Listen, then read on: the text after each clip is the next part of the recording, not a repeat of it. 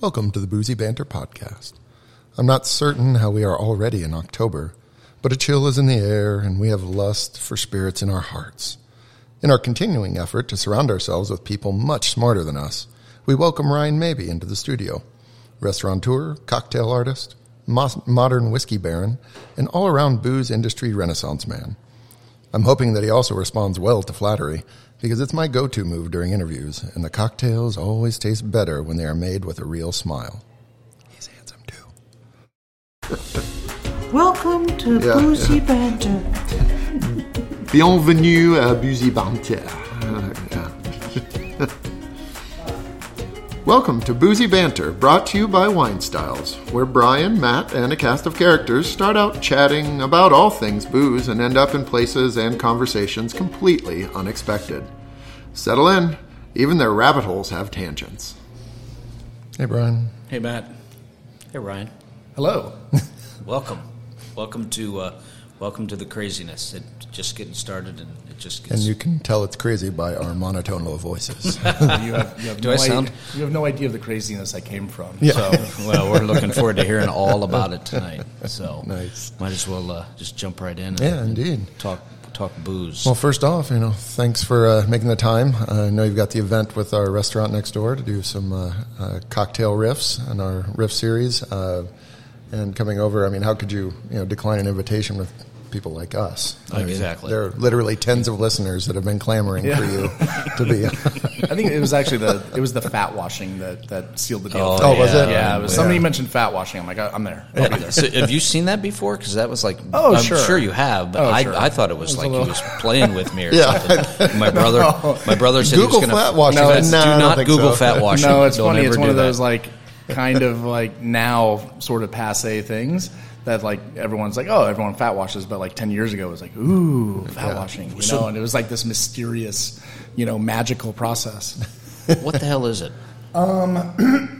It's the infusion of certain fatty elements and ingredients into spirits, done in a way that it can impart flavor, but not solid and not separate. There are some things, if you try to infuse into booze, it's just not going to work out very well. It's going to be really gross and oily. If you want to put butter in a drink, or if you want to put, pork belly in a drink, or bacon, if you just infuse it in the booze, it's really gross. Okay. But if you figure out a way to infuse those flavors into it without changing the physical texture of it, then that's where the magic is, and that's what fat washing is, essentially. Yeah, he said something about either putting it in the refrigerator or freezer or something. Freezer, to get all of the, typically. all of That's the most common method of doing it, yeah. Yeah, they're doing one of those tomorrow, which I think is going to be amazing. It's almost like kind of like ice wine, where it it separates some of the moisture out of it and then just pulls it apart. Not exactly, but Kind of. We'll go with that. Yeah, that's going to be the worst analogy I make tonight, I think. But Or the best. Or the best. It's early. Let's hope it's not the best analogy it's going to be that the you something. make tonight. But yeah. well, if I guess when I mentioned in the opening, you have a lot of hats that you wear. If you on your business card, what does it say? My business card? Yeah. My business card right now says, what does it say? Vice President of Sales and Hospitality. Okay. Of J. Rieger & Co. That's what it says today. Okay. Although my email signature is different than my card. For each email address you have, I'm sure, right? His real name is actually Bill. It's not even Ryan. It's an alias. Would you say that's most of what takes up your daily grind? I guess would be my daily J. grind Rieger, is J. is Rieger, it? 100%. Yeah. That's what I've been focused on now for several years, and increasingly so every year as we've grown and become bigger, and just trying to manage our growth overall, and utilize my experience and skills to wherever it's needed most in our company. So yeah, that's what I do. And would you find that managing a company like that, traits that would come from opening your Manifesto or Rieger, like a restaurant or a bar, building that brand, is that kind of a similar fashion, or is there things? There's a lot of things that overlap. It's all booze, right? It's all hospitality at the end of the day. I talk a lot about that, a lot about how the theory of hospitality and what it means to provide hospitality can cover so much more than just service, and how you take care of your guests. It becomes a part of your overall mentality and how you grow your company and treat your employees and vendors and everybody associated. But when it comes to building a brand and selling a product and distribution, wholesale distribution, all that, it's wildly different from being a bartender. And that's where I started. Mm-hmm. That's how I started my career, was as a bartender.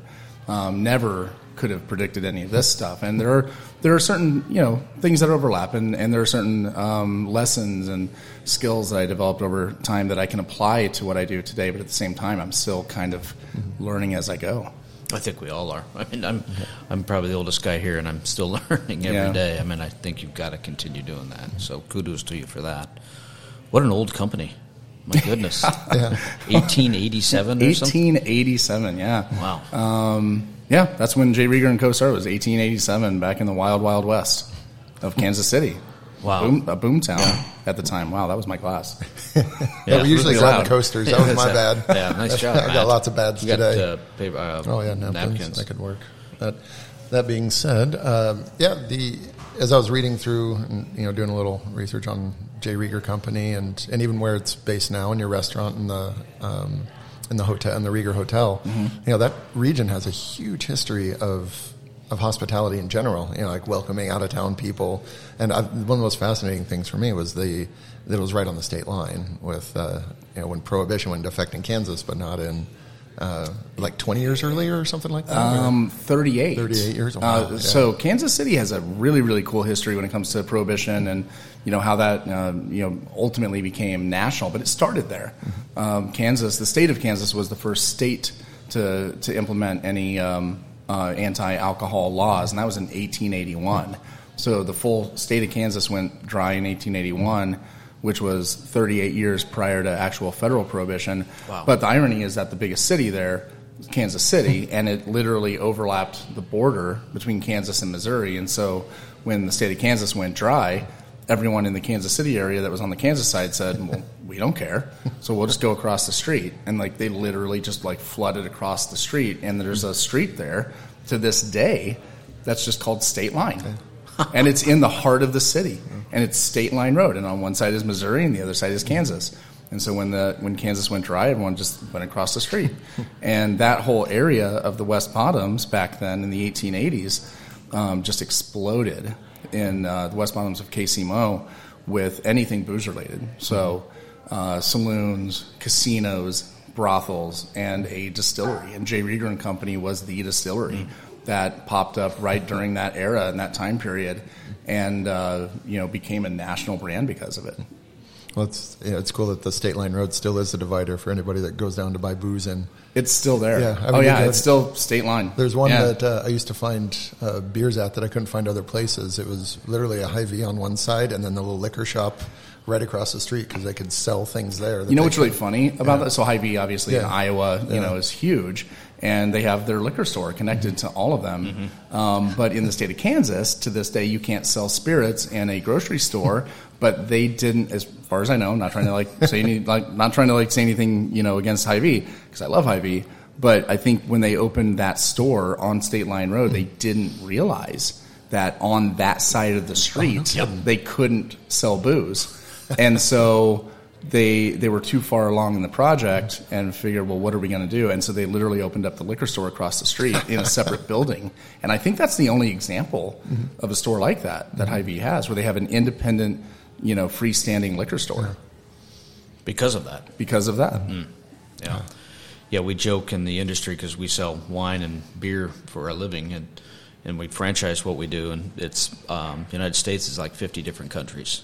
Because it really is. Every single state, as you know, too, selling your product, it's every single state has a different, change and twist. And shoot, in Chicago, you go to different municipalities and townships, and it's different.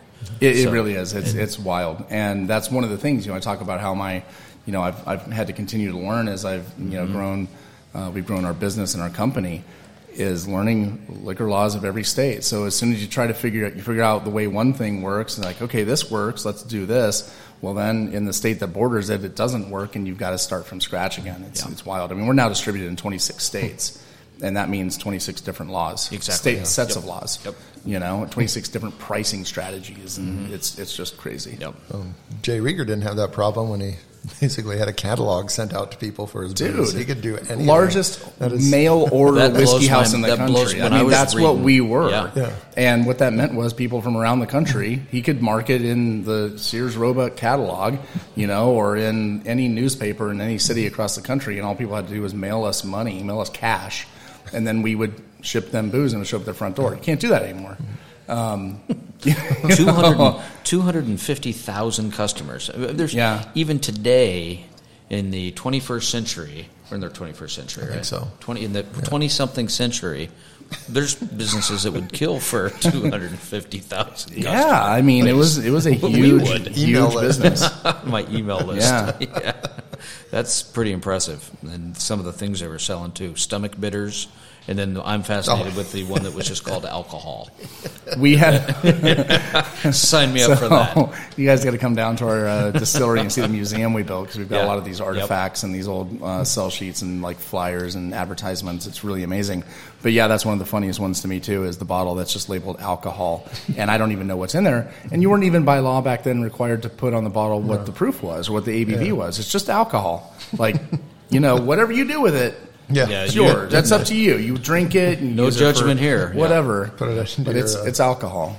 Put it into your engines. Yeah, amazing. So you, the company closed, right? And after Prohibition. Shut us down in 1919. Yeah. And then what wild, crazy idea brought you to thinking about, hey, we want to open this thing back up again? Well, fast forward about 90 years, right? So Prohibition shut us down in 1919, 1920. Alexander Rieger, who was the son of the founder at the time, he was operating the business, and he had built the Rieger Hotel, which opened in 1915. And so he also had the hotel, which was a part of the company. He sold that hotel about a year after Prohibition started, say like 1921, roughly. And it changed names, and that history just vanished.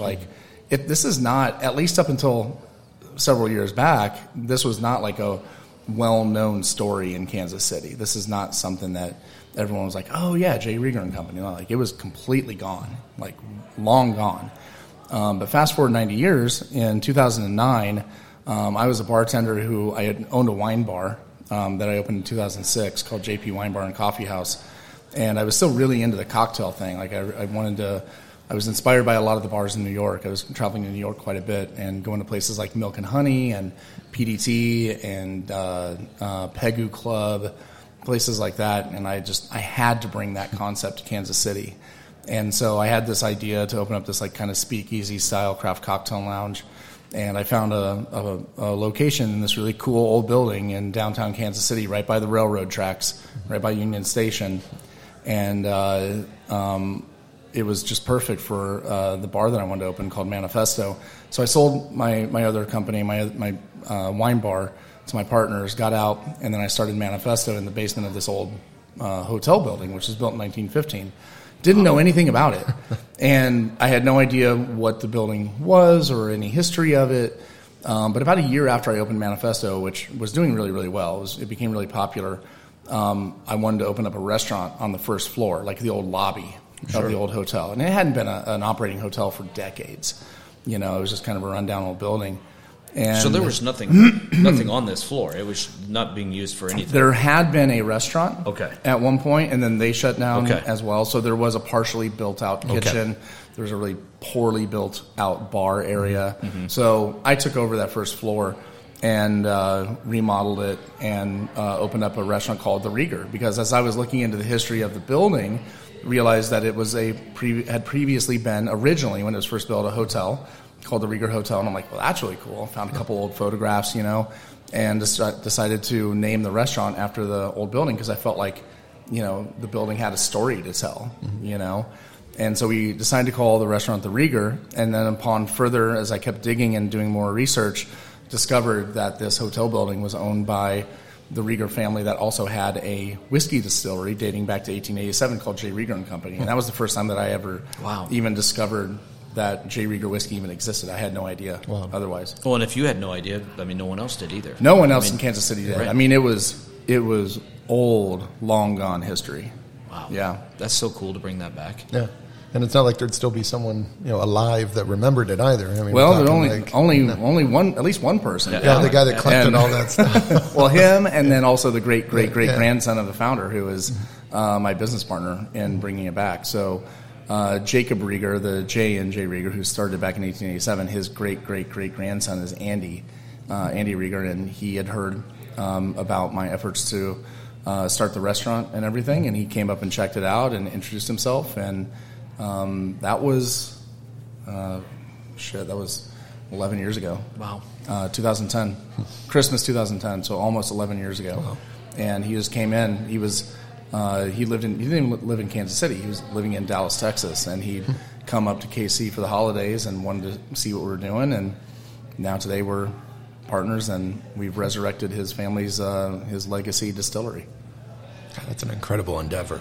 Yeah, it's a wild story. I mean, it's just the authenticity of it. The history of it is really special. Well, don't you make your whiskey in a certain style too? I mean, isn't there like a Kansas City whiskey? Or we do, and that's where the sherry comes in, or something. So our Kansas City whiskey, which is our flagship whiskey, it's the product that most people recognize us for. It incorporates sherry into it, and it's a recipe that was inspired by when we started putting together the plan for resurrecting the brand. J. Rieger and Company was known as a whiskey company back in the 1800s, early 1900s.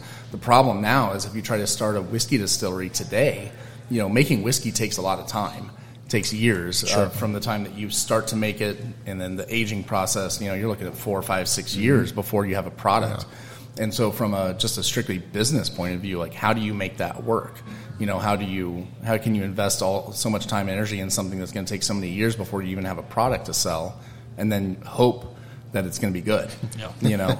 So the solution that we came up with was to do a blended and rectified American whiskey, which was a very common process of making American whiskey back in the 1800s.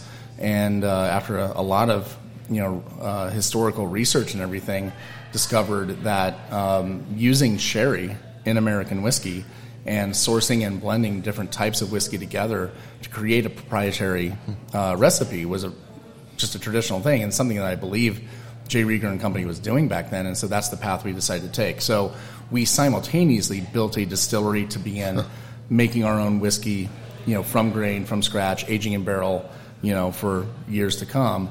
But then also released a whiskey right out of the gates when we started up the company in 2014. And that whiskey includes a 15-year-old Oloroso sherry, which makes it specifically Kansas City whiskey. What a fabulous business model, too. I mean, you get your cash flow going right now, basically. Or, yeah. Well, you have to. I mean, absolutely. Unless you've got a bunch of friggin' money in the bank. And yeah.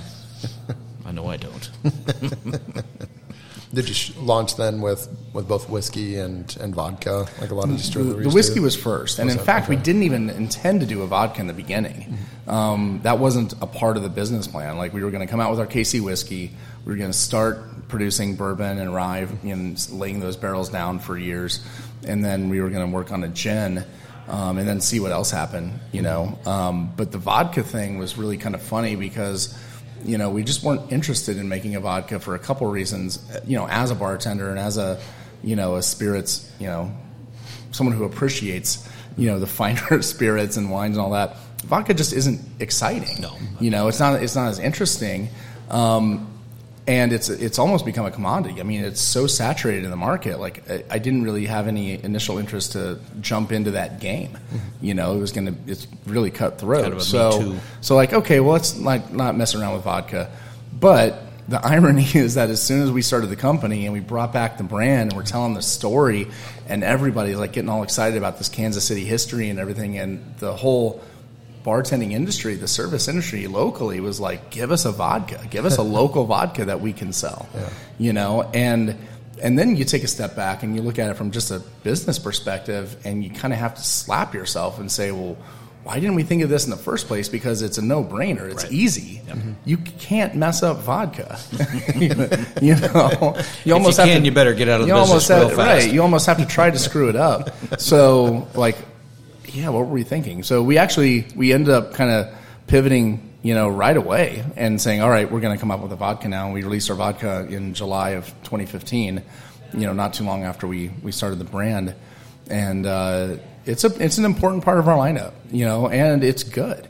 There's, I don't have anything against vodka. It's still the number one selling spirit in the United States, and vodka pays the bills is what a lot of the bartenders say. So, yeah. You know what I'd love to do? I'd love to have a cocktail. Yeah? Yeah. What are you in the mood for? Can we? You surprise me. All right. What are you in the mood to make? Well, we could do a few things here. I think maybe one. Maybe an introductory cocktail would be a horse feather, which is a traditional kind of KC area, born out of Lawrence, Kansas, classic, using our whiskey, ginger beer, and Angostura bitters. Just kind of a light, tall, refreshing highball. Sign me up. Yeah. Sound like a plan? Yeah, I'll co-sign that. All right. Yes. Well, let me see if I can make this happen. Find some stuff around here to make that happen. Right. I'll do my best. So did you just get your cocktail or bartending job like the moment you turned 21, or? Actually, yeah. So I did start bartending right when I turned 21. I was already working in restaurants and bars. I found some tools, by the way, if you heard those. I found the tools. Oh, that was my knee. Yeah, I was working in hotels quite a bit. I was doing a lot of room service, bussing tables, that kind of thing. And then I ended up, right after I turned 21, got a job at a restaurant in KC called Pierpont's at Union Station, at the historic Union Station downtown, which is a beautiful, beautiful high-end fine dining restaurant.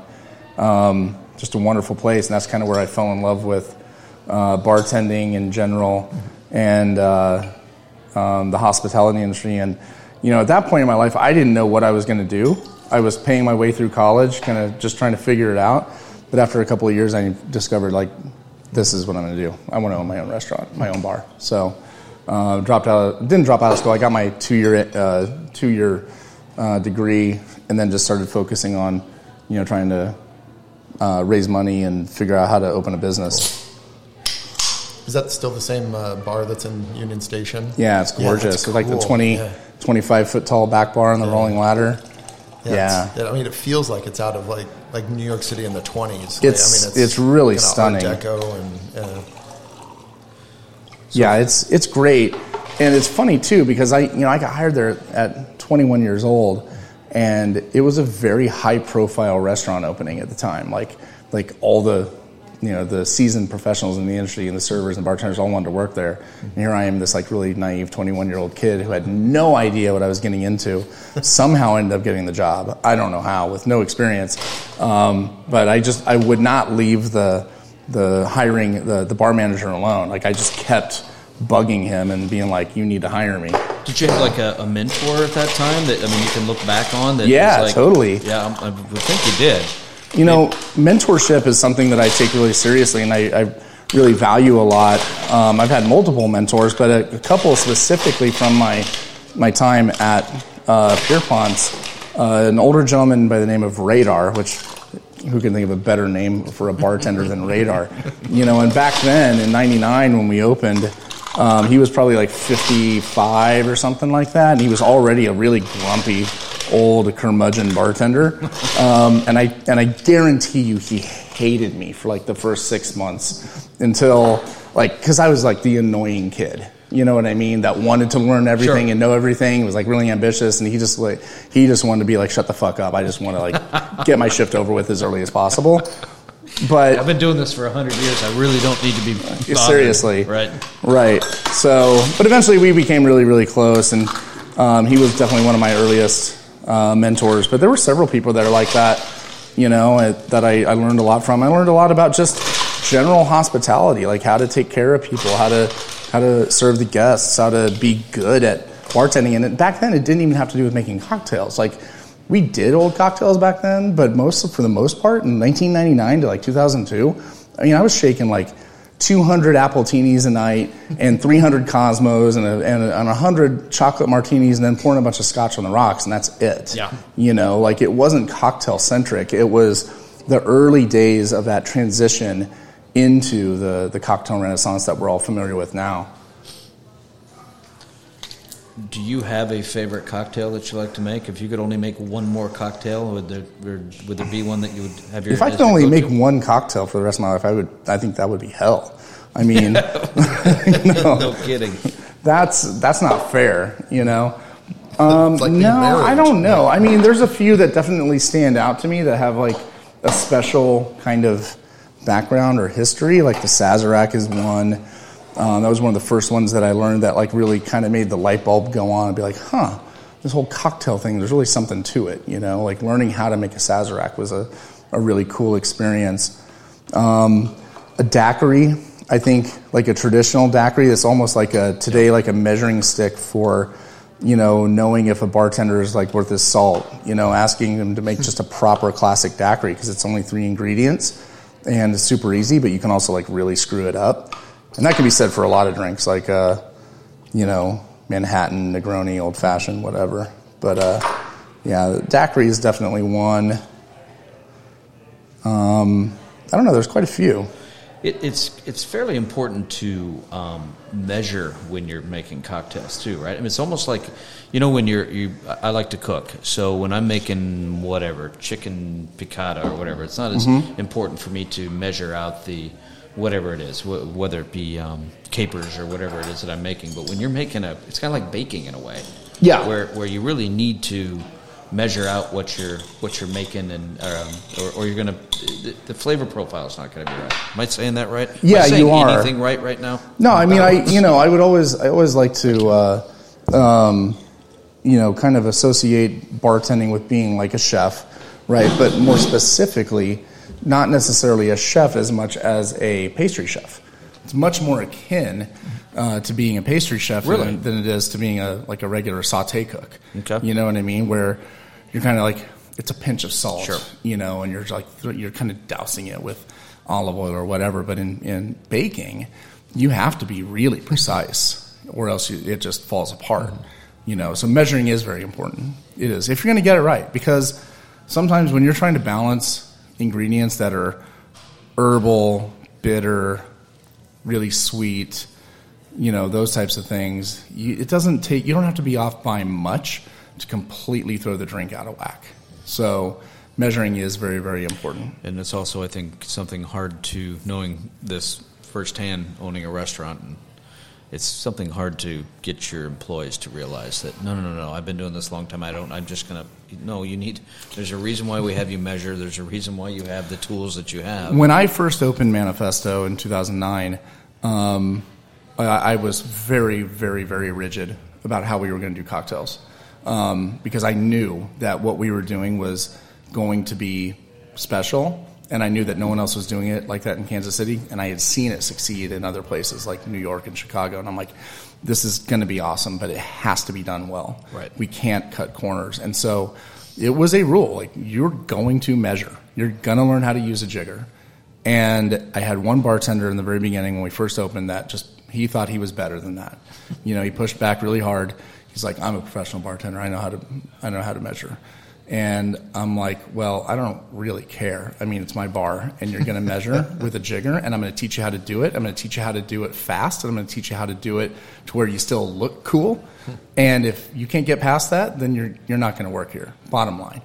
Did you figure it out? Yeah, absolutely. And you know, the other thing to that is it's not too hard for you to say, okay, you think you're a badass, and you can blind pour 1/4 of an ounce, 1/2 of an ounce, 3/4 of an ounce, 1 ounce, 1.5, 2 ounces, and you think you can blind pour all those pours accurately every single time and not be off? Show me. If you can do it, I'll let you. No one's ever been able to do it. Yeah. When you say do it quickly, what's the key to doing it? Because that to me is kind of the pushback. Is we get busy and I don't have time to measure. Yes, you do. One of my favorite phrases that I teach bartenders is, slow is smooth and smooth is fast, right? Be patient, take your time, limit your motions, economy of motions, And that all begins with mise en place, the French phrase that applies very much to fine dining and to cooking. Everything in its place. You know where everything is every time, no matter what. You never leave it in the wrong place. It always goes back to its home. You always know. And so you're training yourself to have this rhythm, and these repetitive motions over and over, and you're limiting your movements. So it's economy of motion, right? And the more you do that, the smoother you get. And if you're smooth, you become fast, right? It takes a little bit of practice, takes a little bit of patience, but it works every single time. I love it. Have you always been a student of just history in general? Because it seems like you really like the classic, the origins of the cocktails. And I think honestly I learned that at Pierpont's because, and that was my first job, and it's part of why I feel, very like I owe that place a lot of gratitude, because it's a beautiful, beautiful restaurant and bar in a very historic setting. And Union Station in Kansas City was built in 1914, and it was the second largest train station in the United States, which is what made Kansas City the travel hub of the Midwest back then, and still to this day. Union Station in Kansas City is the second largest train station in the U.S. Second largest behind Grand Central, and third based on volume after Grand Central in New York and the one in D.C. And so it already had this historic vibe and feel to it, and you could feel that every time that you went into the building. And I worked there for 5 years, from the time I was 21 to 26. And it was just wonderful. And it was also it was kind of teeming with like the movers and shakers in Kansas City, and the politicians, and the mayor was always there. It was just the restoration of Union Station in general back then was a very hotly debated political issue, and so that ended up kind of sticking with it. Cool. And being a bartender in a fine dining restaurant in that setting, I felt like kind of a part of all that. And then starting to get turned on to classic cocktails back then, just kind of added to it. And as soon as I realized, what really did it for me was the creative element of making cocktails, because there was the historic element, which is like kind of cool and nostalgic and has this sort of romance to it. But then once I discovered that you also could have a creative influence and impact, like making something new from scratch, that's kind of what finally did it for me. Well, like you said, not just a mise en place, but also a sense of place with the cocktails too. I love riding trains, and everywhere I go, I just love train stations and stuff like that. And that idea of that classic cocktail that's made everywhere, but then there's also something that's made just that place too. Right. And giving it a real sense of being there and traveling there, and enjoying it. And I'm glad you made this horse feather. I've never had a horse feather before. Yeah, and horse feather is a great drink that's super easy to make. Yeah, so what is tell us what's in this guy. So the horse feather originated in Lawrence, Kansas in the early 1990s. I believe at a place called Paradise Cafe, but it was popularized at a really great bar that still exists today called the 8th Street Tap Room in downtown Lawrence. Yeah. And it was made back then with rye whiskey, a homemade ginger beer at the 8th Street Tap Room, and then Angostura bitters. And that's kind of the calling card of the horse feather is like you'll notice the color of this drink and how much bitters I put on the top of it, right? And you get that aroma right off the bat. First thing you smell is that Ango. And it's I always tell bartenders, don't be shy with the Ango on the horse feather. Like that's what makes it a horse feather. It's a very Kansas City thing. So it spread obviously from Lawrence, Kansas in the 1990s to Kansas City.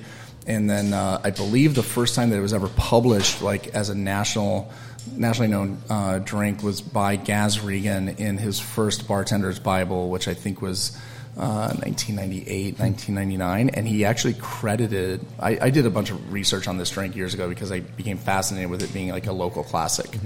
And he credited Harry's Bar and Tables with coming up with it. And so I started to dig a little bit deeper than that, and turned out that was wrong. And it didn't, or it did not originate at Harry's Bar and Tables in Kansas City, but it originated earlier than that in Lawrence. So just got a really cool history to it, and it's one of those drinks where you go in Kansas City, like you go everywhere, like it doesn't matter what kind of bar it is. It doesn't have to be a fancy cocktail bar. It doesn't have to be a nice restaurant. It could be a dive bar, pool hall, a sports bar, a neighborhood pub, whatever, and they're going to be able to make you a horse feather because it's easy.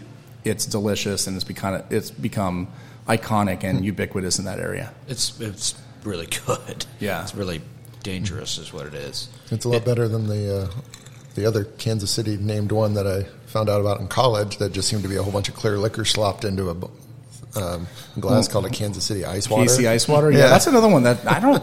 There's a little bit of mystery behind that one, too. Like, I've tried to figure out exactly where that one came from, and no one... I don't know. Maybe no one wants to actually take credit for it. I Nope, think that wasn't me. It was not me. because I thought I had, like, nailed down who came up with it. He's like, no, I didn't do that.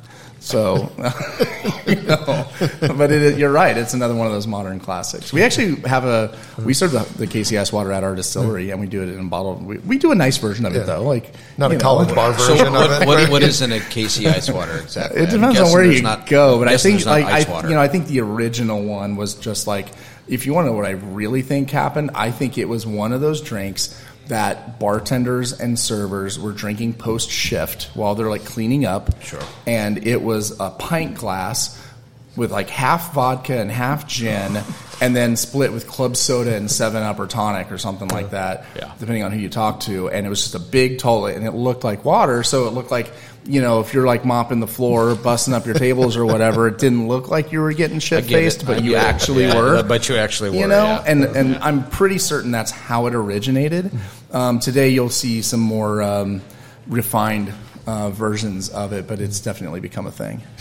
Can you do like a riff on this or a variant on this and do a different? You can do riffs on everything, right? I mean, that's the beauty of it. Isn't that what's fun about this? Because I would guess with bitters being so popular, that you could put a different type of bitters in here and it just changes the drink. Correct? You could, but I would absolutely be furious if you called it a horse feather and didn't have Angostura on it. No, I get it. No, I get what you're saying. It's not that drink anymore. Right. And now so now it's something else, right? What, you could put a different. Sure.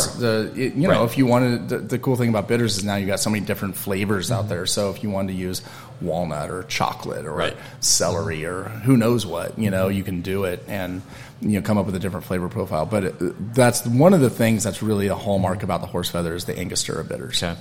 So speaking of bitters, what the hell is bitters? What if for your average Joe that says, I just see it looks like Worcestershire sauce, in the grocery store or whatever. The Ango, the bright yellow cap and the label that doesn't fit, which are the most iconic. They did that bitters by accident or something. They did do that, it by accident. And then But what are bitters? I mean, it's alcoholic, right? I mean, there's alcohol. Most bitters are alcohol. Okay. Yes. Historically, they are made by doing a heavy maceration of herbs and spices and flowers and citrus peels and all kinds of different ingredients in alcohol, like a heavy oil extraction, a maceration of them, a concentration, right?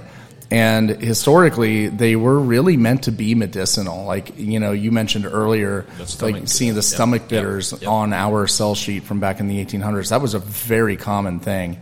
Bitters cured everything back then. It didn't matter what ailment you had. Bitters were a cure for it. And they weren't necessarily intended to be a cocktail ingredient early on, but then some of the first cocktails, I think that would have included the addition of bitters would have been what's now known today as the Old Fashioned, obviously, which in the beginning, the original drink name was the Bittered Sling. And now we know it today as the Old Fashioned. But then also the Sazerac is an iconic cocktail that would have incorporated bitters at a very early time as well. But it also adds flavor and aroma. Because there's such a concentration of those spices and those ingredients, it does add flavor and character to the drink as well as aroma, and it has the ability to balance out other elements of it because it is bitter, right, to the taste. You drink it by itself, it's like you don't think you should be drinking it because it's really intensely concentrated and bitter, right? So it balances out sugary elements. The irony about it is today, funny thing about like Angostura and Peychaud's and these classic bitters, they're considered by the TTB, by the the American government as non-potable, which means that you can't drink them, and that's why you can buy them in grocery stores because they're considered non-potable alcohol. They're not meant to be consumed, and there's actually like a panel. Like if you were to start a bitters company today and you wanted to have bitters with alcohol, and actually sell them as bitters, and the benefit being that you don't have to pay federal excise taxes on the alcohol. Well, in order to get that approval from the TTB, you actually go through a tasting test, and it has to taste so bad that they would say no one would ever drink this. So that's essentially like the process to become an actual bitters. So to be successful at your job, you have to make something that's really crappy. Or sell absinthe.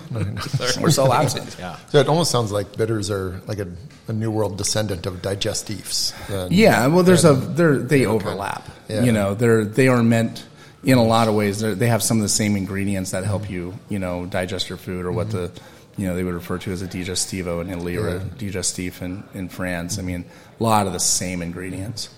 I have this image of, like people going around in wagons and selling, potent potions for your stomachs and everything like that, almost like local medicine or snake oil type. Snake oil. Well, to a certain extent, yeah. And then in the old world, they would just be called the local healer. Yeah. Oh yeah. So of course, in my head, then it's always like a little person with an East European accent, and you drink this, you'll be fine. One of the companies we buy those conservas from, the little tinned seafoods that we have in here, has a catalog of bitters, and I am blown away. I mean, it's pages and pages and pages of bitters. And 5-10 years ago, that was not you had Angostura and some of the different, a lemon one or grapefruit, and some of the common are small, but now it's like everybody's making bitters. Yeah, which is cool. Yeah, no, I agree. My first bartending job in '99, I had 2 bitters. Yeah. And that was one more than almost every other bar in the city. Yeah.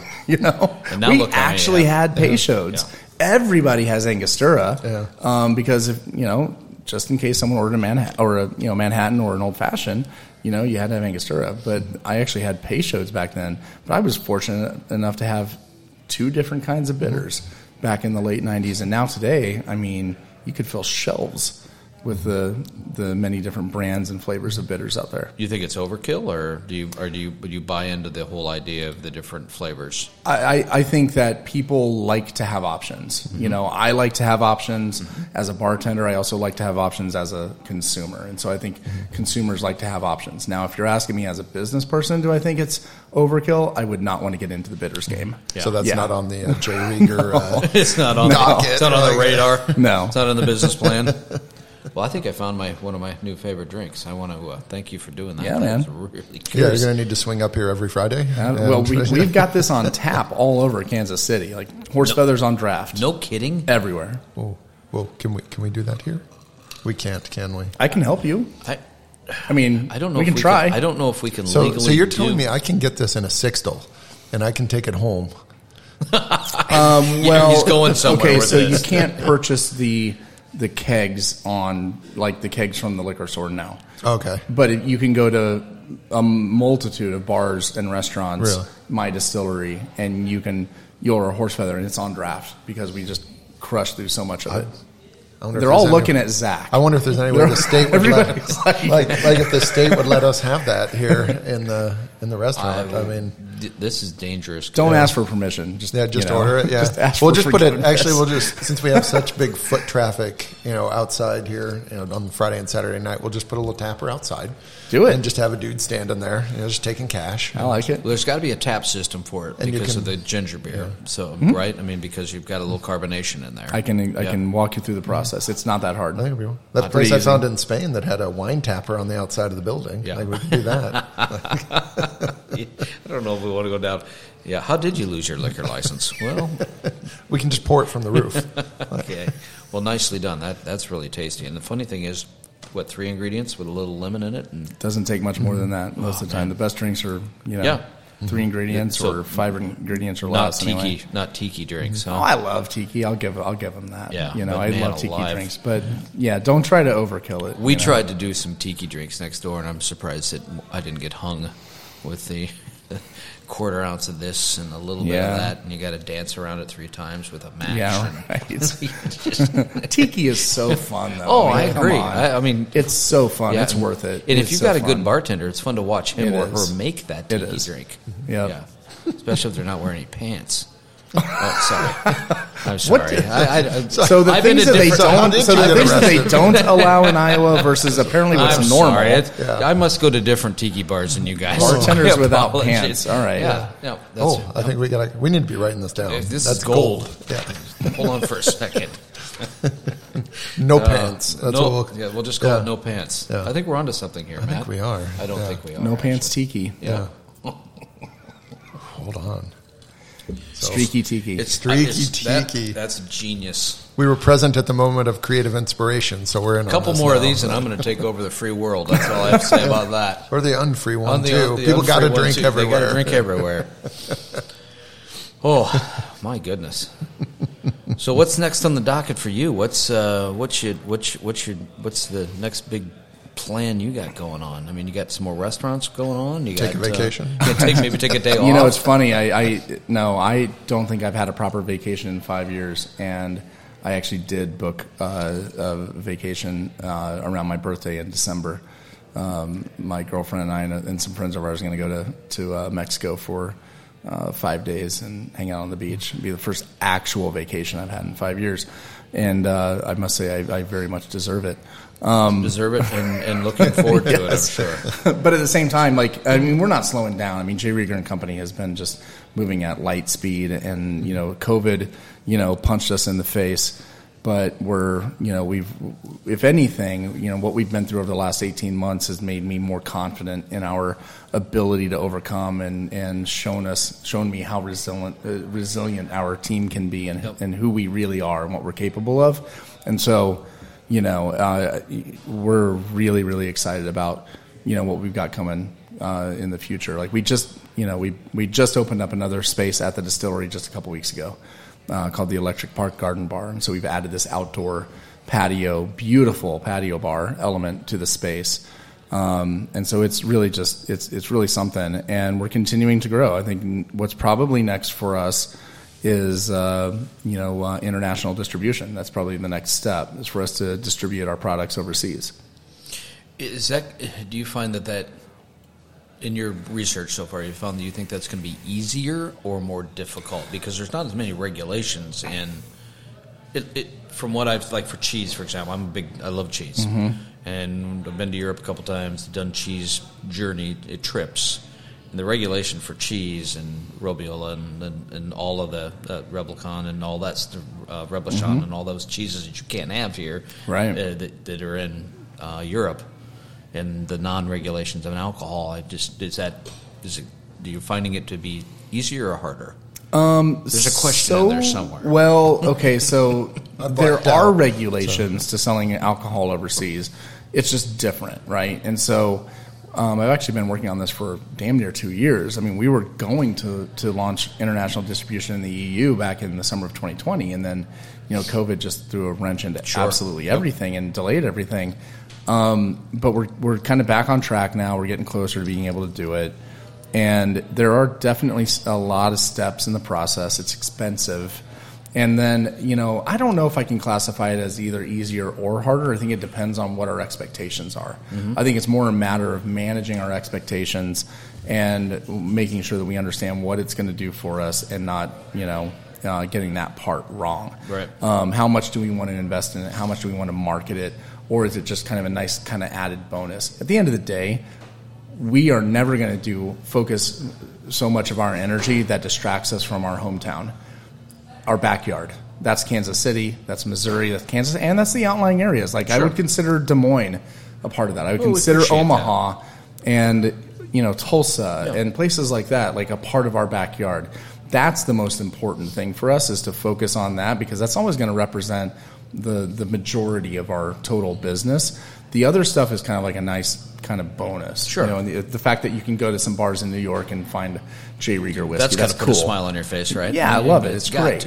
So, dude, if I could go to, Paris and have a French 75 with Rieger gin, are you kidding me? I love it. But am I expecting it to do, you just kind of keep your expectations, sure. Tempered. So it's balance, right? I mean, right. You would think. Would you say you're in 26 states? Yeah, I think 26. They fluctuate. Why not go to the other 30 states we have? Well, because See what I did there? 42. Well, because 42 of what states. you said, like the regulation side of it, the state It's- laws, it's, like it's so difficult. Some that would just never go in. It just It's not doesn't worth even. It. Yeah. Yep. Get it. See what I did there with the 30 states, 26. I don't understand. I don't know what you're talking No, about. that seemed to check out to me. But then again, Puerto Rico's a my state, horse right? feather's gone. So It's almost time for another cocktail, right? Should we do another cocktail? I think we can. Just say yes. I got a little dump bucket. We have the over here if we technology. want to dump out the ice, and if we want to, I don't know if Let me that's see if I can make it work. I think I'm going to just do something like really simple, but a little bit more boozy, like maybe Okay. a Negroni. Oh man, Negroni would make me super happy. You want a Negroni too, Zach? Let's do 4 Negronis. All right. You want one too, there, big guy, or what do you think? Sure. That was delicious. I can hardly wait to. I have Yo, ironically. we really skipped past this part about how I can get a keg of this. We'll come back. Yeah, we're gonna have Ryan, to- We're going to need to talk more Yeah, about this. that's a At the end conversation. of the evening is how do we make a keg of this format? Or Totally. how big of a can they actually make? Don't you think that was delicious? Oh yeah. Like that would. I mean, could we put this in like a bag in a box type thing too? Oh, holy smokes. It's possible. Boy, the lady friend would love that. If I could take a bag in the box of this home, I mean, she would think I am so much more attractive. So, I mean, that's the Liquor makes all of us more attractive, that's but the important part. wouldn't you say, Zach? I mean, that's really kind of your DNA, isn't it? Sorry, he's nodding yes. He's saying yes. I'm very He's ugly. not even listening. Yes, You're- I can't hear you. Your face is away from me, so All right. I just said you were adorable. thank you. You're welcome. and a me. No, I'm. So what you making over there, big guy? Well, I'm going to do a Negroni, but I'm getting weird with it. If that's okay really? with you. Okay. Hey, Because you actually gave me some like really cool products that I haven't seen before. oh, I should have brought the Orahovic. I didn't even think about bringing that. Oh, the Maury Povich. I love that. Yeah, the That- green walnut liqueur from Croatia. Yeah. Have you heard of that before, Ryan? Ah, A green walnut liqueur From Croatia? It's pretty cool. Yeah, I don't think I know that I one. found it there and loved it and couldn't find it anywhere. And because my mom's awesome, she found some place that was willing to ship it here in the U.S. that had 3 dusty bottles somewhere on the back shelf in their warehouse. And it's so good. I'll bring that in some night or some days. You can try it. It should not be that good. I bought some absinthe when I was in France a couple years ago that I still have that still scares me to open and drink. Yeah. Why is it that most people are afraid of absinthe? Is that because they wormwood and everyone's going crazy from drinking it, or what's that all about? yeah. I mean, it's the result of a pretty targeted propaganda campaign back in the early 1900s that really made it out to be something that it wasn't. I mean, look, you could drink by the time you drink enough absinthe to actually hallucinate, you're going to be dead from alcohol poisoning. That's good to know. So that's not really a thing, but it did add an element of mystique to it and allure to it. I mean, I was definitely intrigued by it when I first heard those stories and wanted to learn more. But About absinthe, how I could go blind. absinthe is an integral ingredient, in cocktail canon and in making certain classic drinks. You just can't make some of them without absinthe. So you got to have a bottle behind your bar. Well, that goes to the story of a lot of alcohol, whether it's wine or whiskey. A lot of times we start off on really terrible things. My first exposure to absinthe was that of thinking it's like chlamydia. It really sucks to have. like it's just terrible. Someone had it. Brought it back from Spain because you could buy it in Spain with the wormwood and I think Czechoslovakia too. Yeah, but okay, so you could get it in Spain. And this is like 20 years ago, right? Yeah. And Czech, but the Czech stuff was bad. Yeah, like there was a bunch. They capitalized on the fact that a lot of people had heard about it and they wanted it, and so there's a bunch of fake shit out there. Terrible, and it was really, really bad. And even to this day, so I was in Prague probably 15 years ago, and there was a bunch of really rotten absinthe there. You didn't want to drink it. I think we all have that bad memory of some type of cocktail when you were younger, and mine is sloe gin. Yeah. Oh my Lord, sloe gin and what? When I was in college, was it sloe gin and 7-Up? Is that a thing? Was that a thing? I think it was.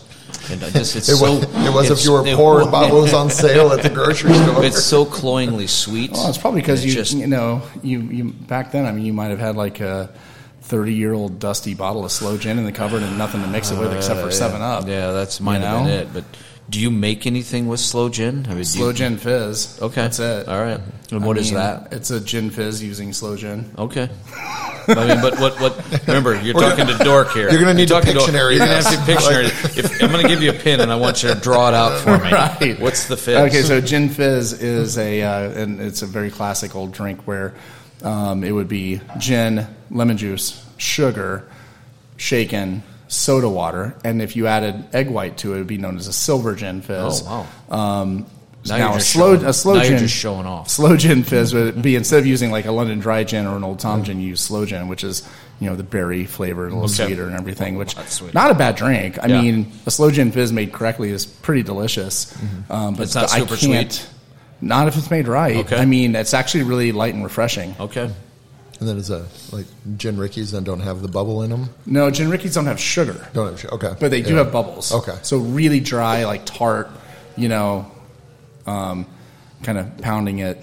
I like it. I mean, I like all those drinks. Those are great. Those classic drinks like that are like 3-4 ingredients.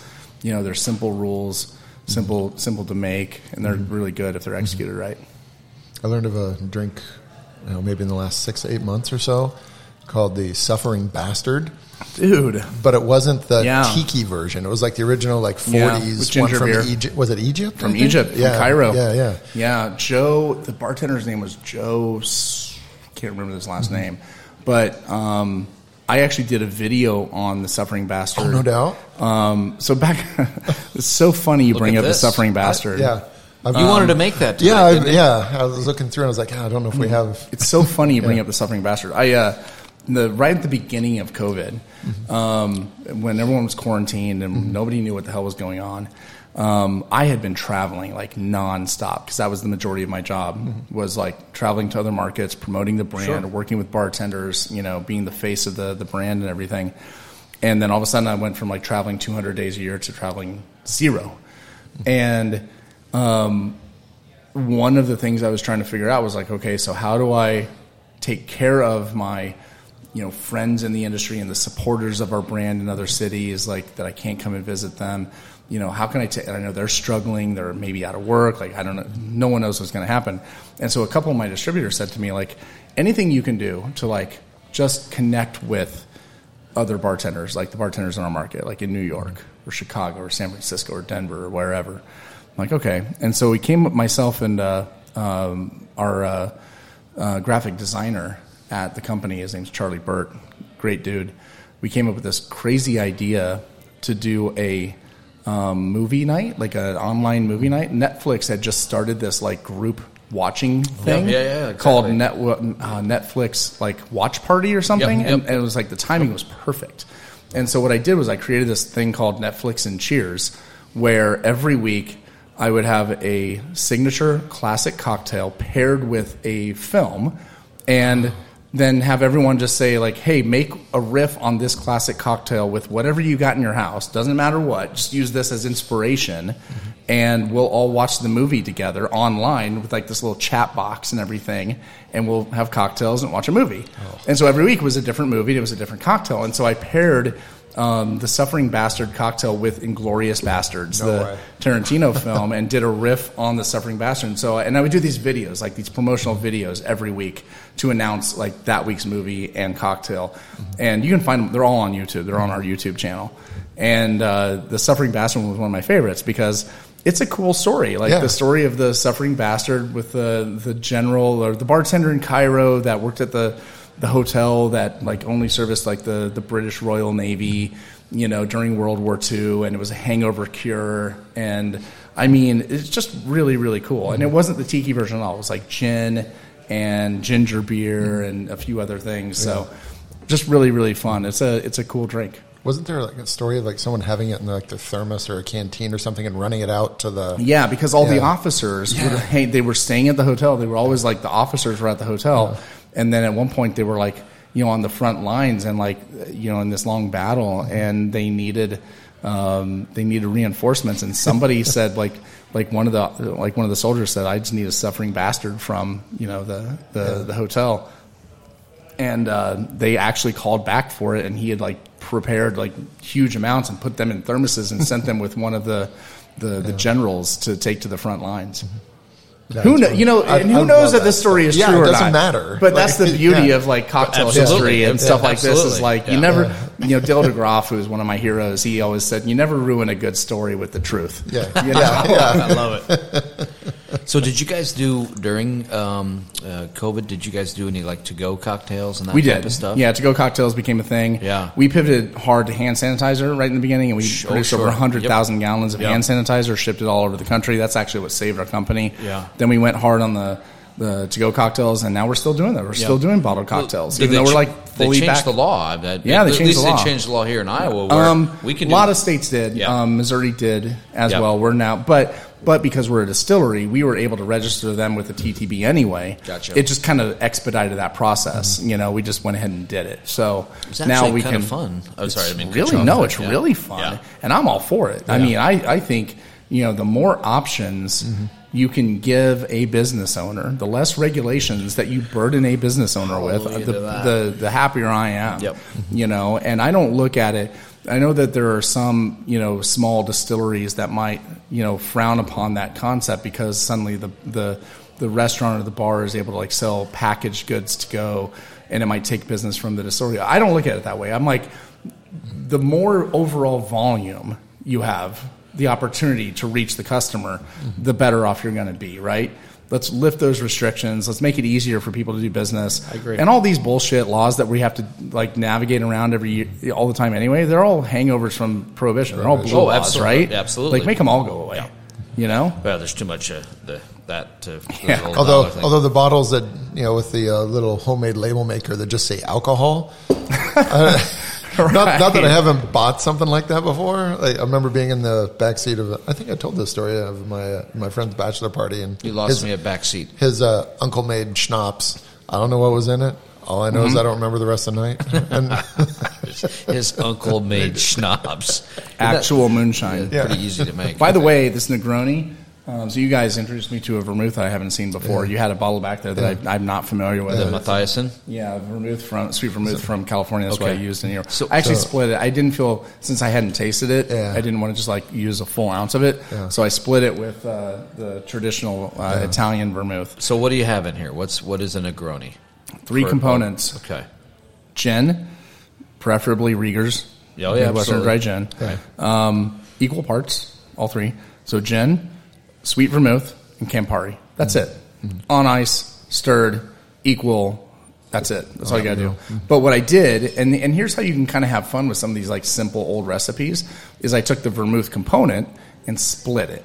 And I took, instead of doing one full part of one vermouth, I did a half part of 2 different vermouths, which gives the drink a little bit more flavor and complexity. And you could do the same thing with the Campari, right? You could take the Campari, instead of being 1 part Campari, it could be a half part Campari and a half part Cappelletti or something else. What would happen if I put some Aperol in there? That changes it completely? No. If you were to split the Campari base with Aperol, it would still work, although Aperol has less bitter component than Campari, and so it's going to probably skew the drink slightly more to the sweet side. Yep. So this vermouth, because this is right off the top of my head here, and I'm not making it up. I might actually be accurately stating. Actually. So Mathiasen is a winery in Napa Valley, and they're very kind of hands off. Let the grapes speak for themselves in the land. Well, they raisinate these grapes for the vermouth in the same way that they might do Amarone. Right. But it's multiple vintage. It's a non-vintage, so it's 3 or 4 different years of grapes that they've pressed into it and make. And I think, for some reason, I think it is somewhat Solera method. They don't make a lot of it each year. They just kind of progressively, they have it in the barrel from 3 vintages and just kind of blend it as they go. That's cool. Yeah. I like that. And so what you end up with is every bottling, there's a little bit of the origin in there. Yeah. Which is kind of cool. which is what I've always loved about sherry too. Right. And when we keep saying Zach's the rep for Jay Rieger here in Iowa. When he first brought it in, he said, "Oh yeah, they put a little bit of Oloroso sherry in it." I'm totally down. You As a wine geek, Oloroso. that is really, really cool to me, because you're getting a piece of something that's vintage after vintage. It's not just this regular replicable flavor that a lot of mass production is. Like, you're actually getting different something that ties all the way back to beginning the making of this. And Yep. yeah, and I'm fascinated by places that can give that amount of time to have a true house style, and that's what I really liked about this. It just tasted different. It was whiskey, obviously, but it was different.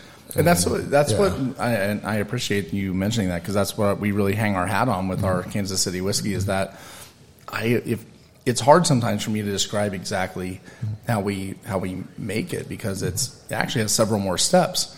It actually would have been easier for us to just say, let's just do a straight bourbon. Yep. You know what I mean? Like, that would have been easier. But there are more steps that go into it, and then establishing that house style so that as we grow and we expand and we produce more and more and more, and those blending components, they're subject to change, right? And so it's imperative that we maintain a consistent flavor throughout, even if the components change a little bit. It's kind of like I describe it as like champagne production. If you're producing a house champagne like Krug, right? You're a big, well-known, amazing champagne producer, and you're in your house non-vintage champagne. Every year that you're using Chardonnay, and you're using Pinot Noir, but you might every year buy those grapes from different vineyards, different wineries around the area, right? And every year the terroir is different, the climate's different, so you've always got the same pieces, but the proportions might change. Sure. But at the end of the day, you don't want the customer to notice. You want the flavor to be, oh yeah, that's Krug. And that's how we are with our Kansas City whiskey. We, even if some things kind of get tweaked or adjusted behind the scenes, it's, oh yeah, that's Rieger's Kansas City whiskey. Well, kind of like port, like with a 40-year tawny or a 10-year tawny, that it's a house style. It's made for that, and yeah, it's delicious, and it shows a lot of care. Like, when you drink a lot, like we do, we find the interesting the most important thing, and a lot of times, and maybe our customer doesn't, but I think our customer does like things that are interesting if we can tell them why it's different and what makes it cool. And you actually have a designation for Kansas City whiskey, right? So the way that works is Yeah. the federal government granted us permission to call it that. Okay. They allowed us to classify it as that on the label. They're not necessarily going to monitor it. Okay. The next step for us, and this is something that I'm working on, and it's one of my kind of big picture goals for the future, is to establish Kansas City whiskey as a designated, defined category by the state of Missouri.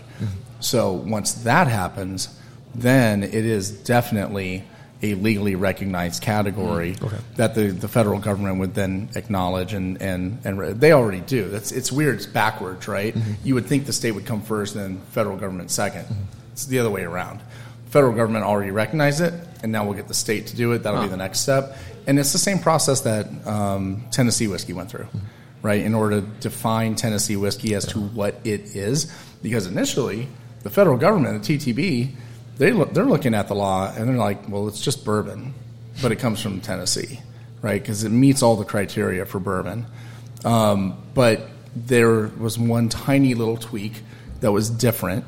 And once they got the Tennessee state government to acknowledge what Tennessee whiskey is and define it, then the federal government is like, okay, we'll follow suit. So that's the process for us right now. But we've got the state, the government has, the federal government allowed us to classify it as Kansas City whiskey, being defined as a blend of different straight whiskeys with the addition of no more than 2.5% sherry. And now the next step for us would be for the state of Missouri to recognize it. Anybody else doing that? Yes. Okay. Well, we've officially had our second distillery in Kansas City produce the Kansas City whiskey, and they actually came to us and asked us for advice and some kind of guidelines for it. So, A stupid question, because I'm all about stupid questions. Do I have to be in Kansas City to have a Kansas City whiskey? Or is it the style of the whiskey that I'm making?